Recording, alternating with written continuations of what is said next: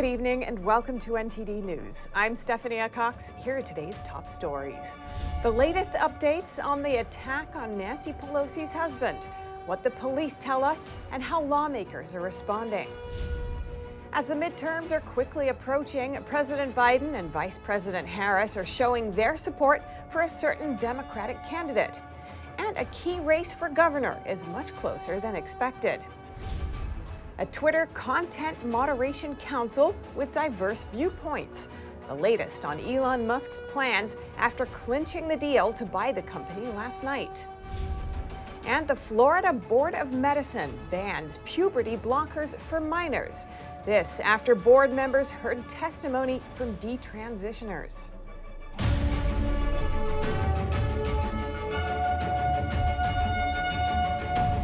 Reactions are pouring in after House Speaker Nancy Pelosi's husband was attacked this morning.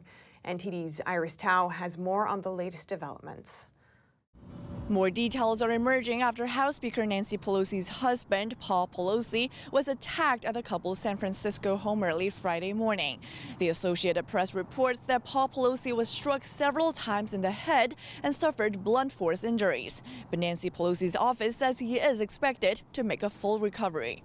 And more on the attack itself. Multiple outlets are now reporting that the intruder shouted, "Where is Nancy?" before attacking the lawmaker's husband. The House Speaker was here in D.C., not at home in San Francisco at the time. The local police department gave us more details on Friday afternoon. At approximately 2:27 this morning, San Francisco police officers were dispatched to the residence of Speaker Nancy Pelosi regarding an A-priority well-being check. Our officers observed Ms. Pelosi and the suspect both holding a hammer. The suspect pulled the hammer away from Ms. Pelosi and violently assaulted him with it. The police identified the suspect as 43-year-old David DePape of California, adding that he'll face charges of attempted homicide and assault with a deadly weapon, among others. But the reason for the attack is still unclear. The motive for this attack is still being determined. And reactions are pouring in from both sides of the aisle. The White House says President Biden has spoken to Nancy Pelosi this morning, and Senate Majority Leader Chuck Schumer called the attack a dastardly act. Meanwhile, Republican Senator Ted Cruz tweeted, quote, "We can have our political differences, but violence is always wrong." And Steve Scalise, the House Republican whip who was himself shot in 2017 at a congressional baseball practice, has also joined in condemning the attack, saying violence has no place in this country. And now Capitol Police are considering stepping up protection of lawmakers following the latest attack. Reporting in Washington, D.C., Iris Tao, NTD News. Midterms are quickly approaching, and it looks like what many thought was a tight race in Georgia may not really be that close after all. NTD's Jason Perry brings us an update on the midterms. A recent Monmouth poll shows the Georgia Senate race between incumbent Senator Raphael Warnock and Republican candidate Herschel Walker is a close one. But according to Senate Majority Leader Chuck Schumer, that might not be the case. On Thursday, Schumer was overheard on a hot mic telling President Biden that Georgia's Senate race was, quote, "going downhill for Democrats," adding that it was hard to believe that Georgia voters would go for Herschel Walker.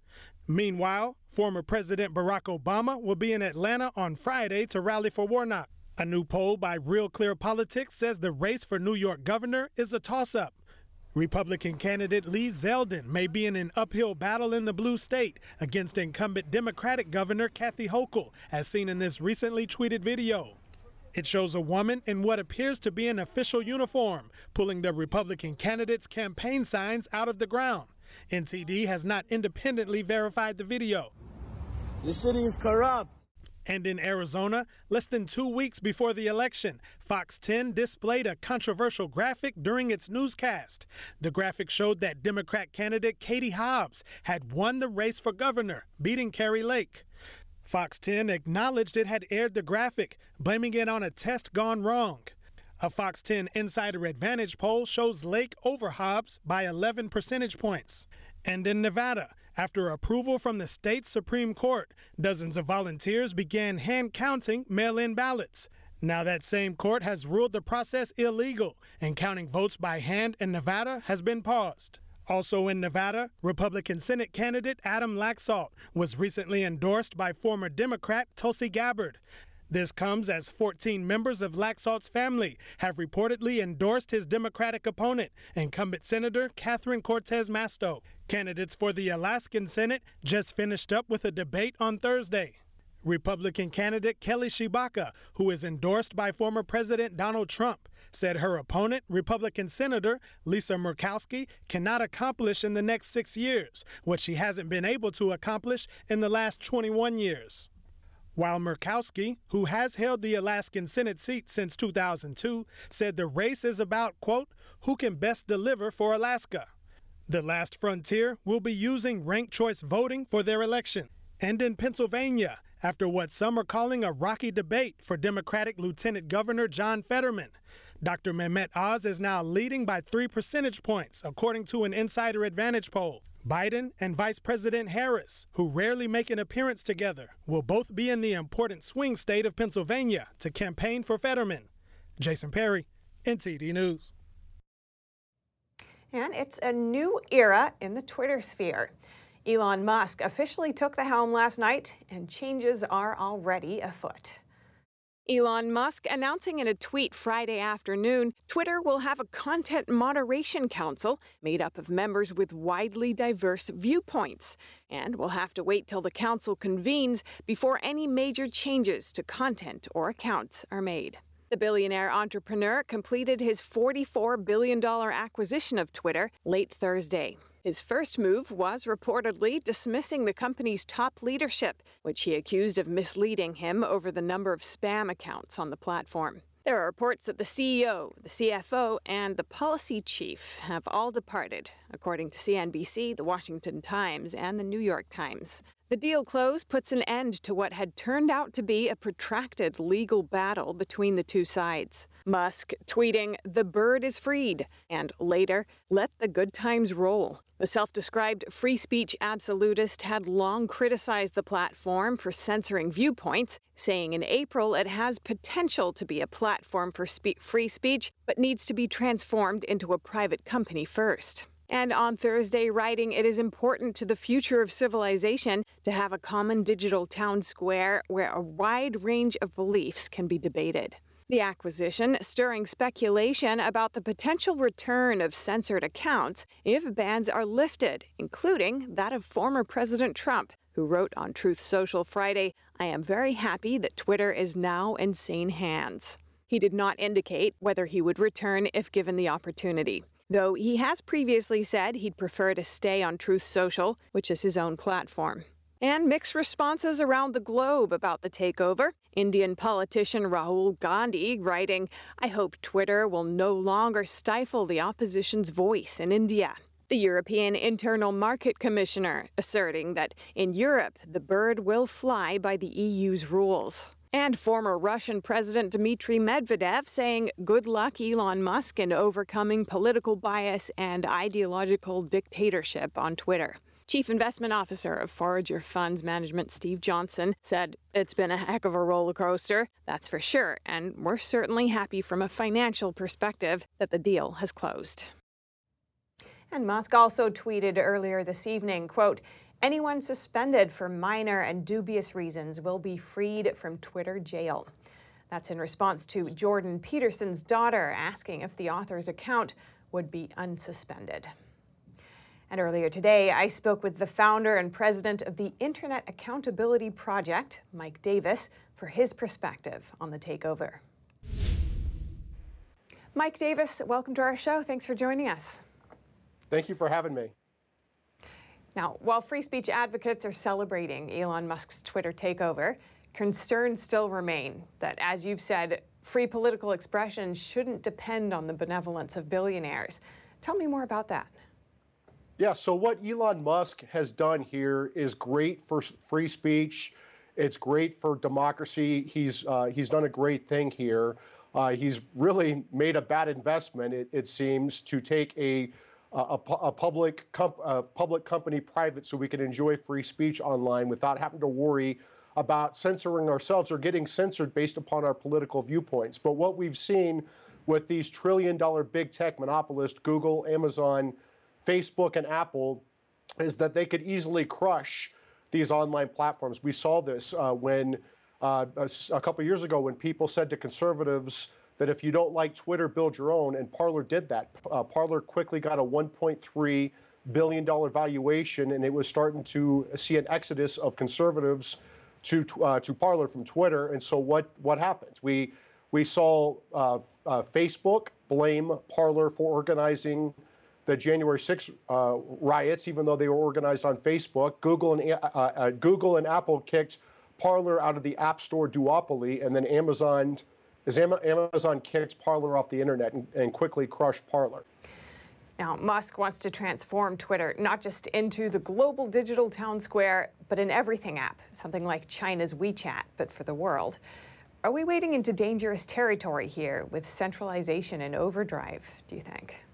Well, I think that's been the problem with big tech, or any concentration of power, whether it's with the government or it's with private companies. Concentrations of power are dangerous, and they are dangerous to our liberties. They're dangerous to our livelihoods. And big tech proved that over the last 3 years, how they are demonetizing, debanking, kicking people off the online town square.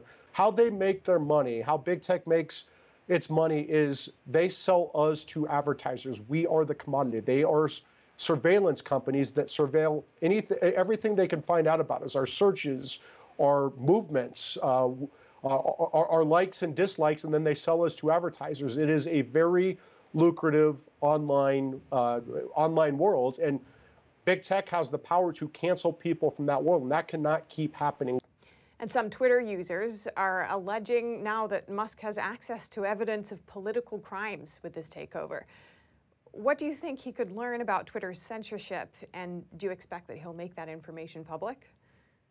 Well, Jen Psaki very proudly proclaimed when she was the White House press secretary that the Biden White House, including Tony Fauci, is colluding with big tech to censor, silence, and deplatform those who dared to question the science, those who dared, doctors and scientists and policymakers who dared to question Tony Fauci during COVID. All these people ended up being correct, but Twitter censored these people on behalf of the Biden administration, and that is a First Amendment violation. When you are working with the federal government, when you're working with the White House and the Biden administration to kick people off of platforms based upon their viewpoints, that is clear, very clear censorship and political discrimination, and that could be criminal. You're saying legislative action is still needed to secure internet freedom. What would that look like in your view? Well, absolutely, it needs to happen. We've had the Sherman Act and the Clayton Act on our books for a century. These are conservative law enforcement measures. They're the opposite of regulation. You are targeting the tumors on the free market. And in order to have a free market, you have to have a functioning market. And when monopolists are using their market power to crush competition, you no longer have a functioning market. You no longer have a free market. And that's where these antitrust laws come in. We need to update these antitrust laws so we can target big tech and we can break up their monopoly power. And there are bills, bipartisan bills, working their way through the House and Senate right now with Congressman Ken Buck, the conservative all-star House member from Colorado, to Senator Chuck Grassley, a conservative populist from Iowa, my former boss. And they are working on bipartisan bills to break up big tech's control, their grip over online information and commerce. And there's a rare closing bipartisan window of opportunity to get this done, even in the lame duck session of Congress after the elections, to get this done where we can finally take the critical first steps to breaking up big tech. And that's the non-discrimination bill. It's a venue bill. It's a state AG bill. It's a filing fee bill. It's a disclosure bill for Chinese subsidies. It's a journalism bill. These are critical first steps to breaking up big tech's market power, their monopoly power over information and commerce.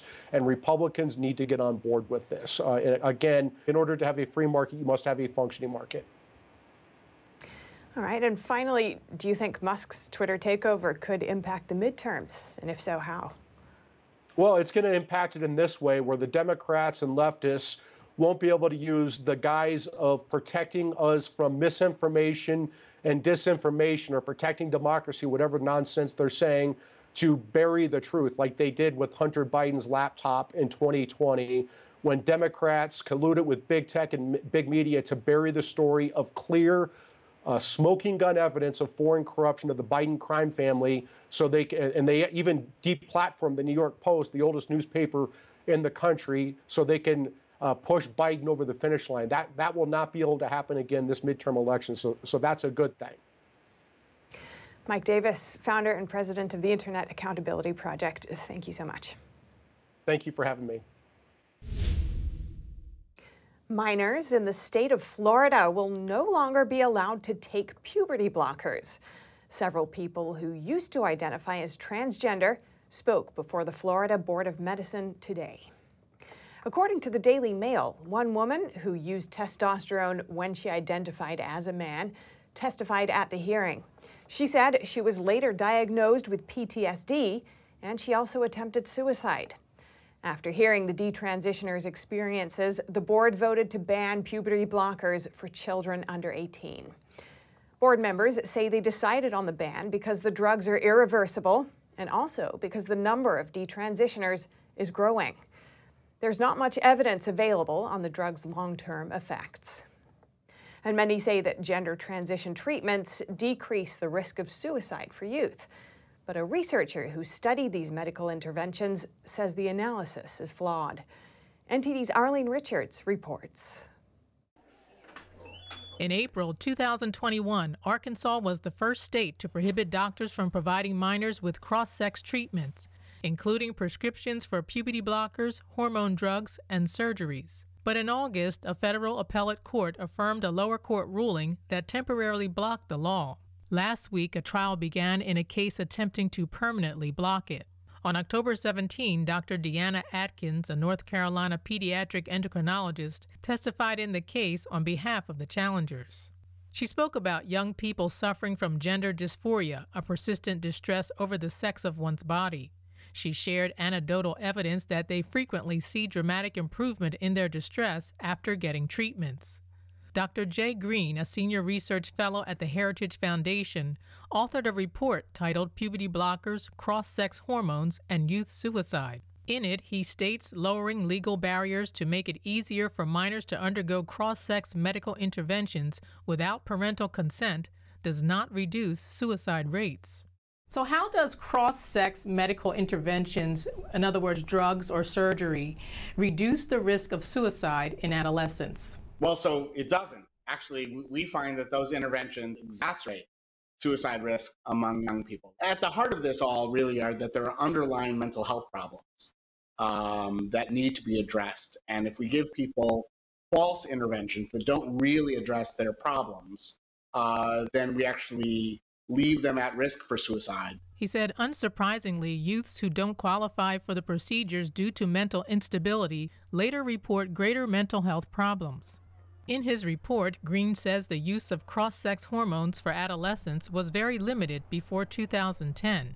But do you know what happened in 2010 that caused this sudden uptick or burst of use of these drugs, or even for teens to actually want them? Sure. So the first gender clinic in the United States opened in Boston in 2007.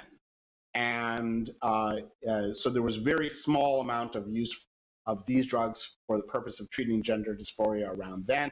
And the gender clinics began to spread to other parts of the country so that by 2010, it began to be a thing across the country where there were gender clinics prescribing these drugs for the treatment of gender dysphoria.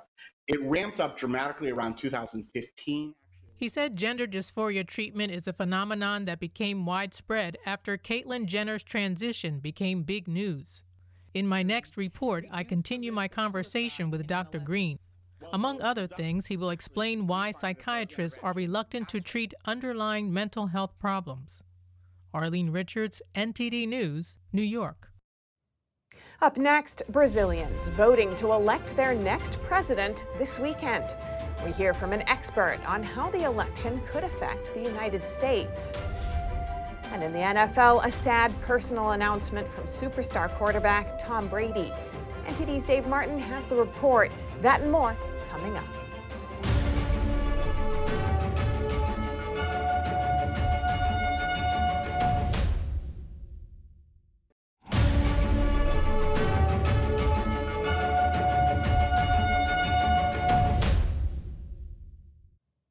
Brazil is holding presidential elections this Sunday. How could this affect the United States? Our reporter spoke with an expert to find out more. Left-leaning presidential candidate Luiz Inácio Lula da Silva, better known as Lula, is challenging current President Jair Bolsonaro to take over the role as Brazil's head of state.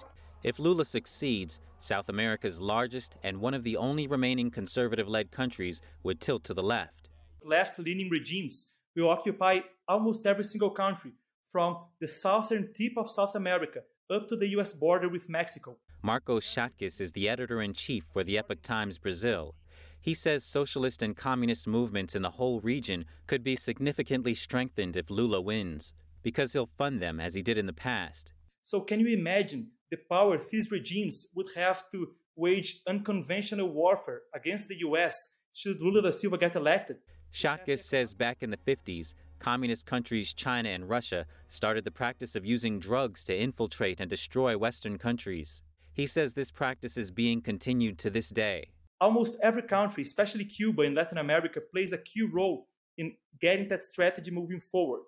Brazil has traditionally been a powerhouse in exporting drugs. It has ports and it has routes that have been used to get drugs to the US, to get drugs to Europe, and even to get migrants to the US border. So with Lula in power, we have a government that is traditionally aligned to all the regimes that have been making that happen. Somebody who was personal friends with Fidel Castro. There's also the issue of rare earth minerals, which are used to make a variety of things, from fighter jets to microchips. Brazil has around 17% of the world's rare earth minerals. Russia has 18%, and China has 44%. Schatkis says Lula would bring Brazil closer to China, which will negatively affect the U.S. The U.S. would have less access in the long run to strategic resources, and the rare earth minerals are just one example. Supporters of Lula say Lula has been president of Brazil already, around 15 years ago, and they say the country didn't go down this path. Reporting by Arian Pastar, NTD News. And now over to sports news. Here's NTD's Dave Martin with today's top stories. Former high school football coach Joe Kennedy, that's the one who lost his job for praying at midfield after games back in 2015, will be reinstated on or before March 15, 2023, according to court documents filed this week.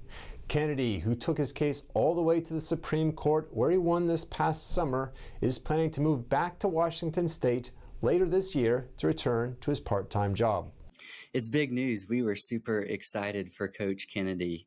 You know, when people go and work for a public employer, they don't lose their right to pray. Jake Warner, who's senior counsel at Alliance Defending Freedom, told me the Supreme Court was very clear in their ruling that Coach Kennedy didn't force anyone, particularly the students, to join with him. And the Supreme Court said that high school students would know that the school is not endorsing Coach Kennedy's prayer just because they allowed him to go have this private moment after the football games, especially when other students and staff could be calling in a restaurant order or checking email or doing all kinds of other things. Warner said that legally the case hinged on the misuse of the Establishment Clause of the First Amendment that prohibits the government from establishing a religion. There's no officially sponsored religion in America. So what that clause prevents is the government from coercing people to exercise faith in ways that they disagree with. But here, the school district was using the Establishment Clause as a reason to discriminate against people of faith, here particularly Coach Kennedy. Warner also said the ruling should give public employees confidence that they won't lose their jobs for doing private acts of faith. And moving on to sad news from the NFL, superstar quarterback Tom Brady announced that he and his wife Gisele Bündchen will be getting a divorce. The 45-year-old said on Instagram, quote, "In recent days, my wife and I finalized our divorce from one another after 13 years of marriage. We have arrived at this decision amicably and with gratitude for the time we spent together." On the field, Brady was in action last night for Tampa Bay, getting sacked 3 times in the loss to the Ravens and setting the career record for most times sacked with 556 in the process. And for tonight in sports, your viewing schedule includes 11 NBA games, including the star-studded Lakers, who are still looking for win number 1 playing at Minnesota. Meanwhile, the NHL has 6 games planned for this evening, featuring the defending Stanley Cup champion Avalanche taking on the Devils in New Jersey. And finally, for you baseball fans, after 5 days of inactivity, the World Series begins tonight in Houston. Aaron Nola gets the start for the Phillies, while the Astros send out Cy Young hopeful Justin Verlander. That's all for your sports news. Back to you, Steph. Thanks, Dave. And thanks to you for tuning in. That's all for today's news. I'm Stephanie Cox. Until next time, good night.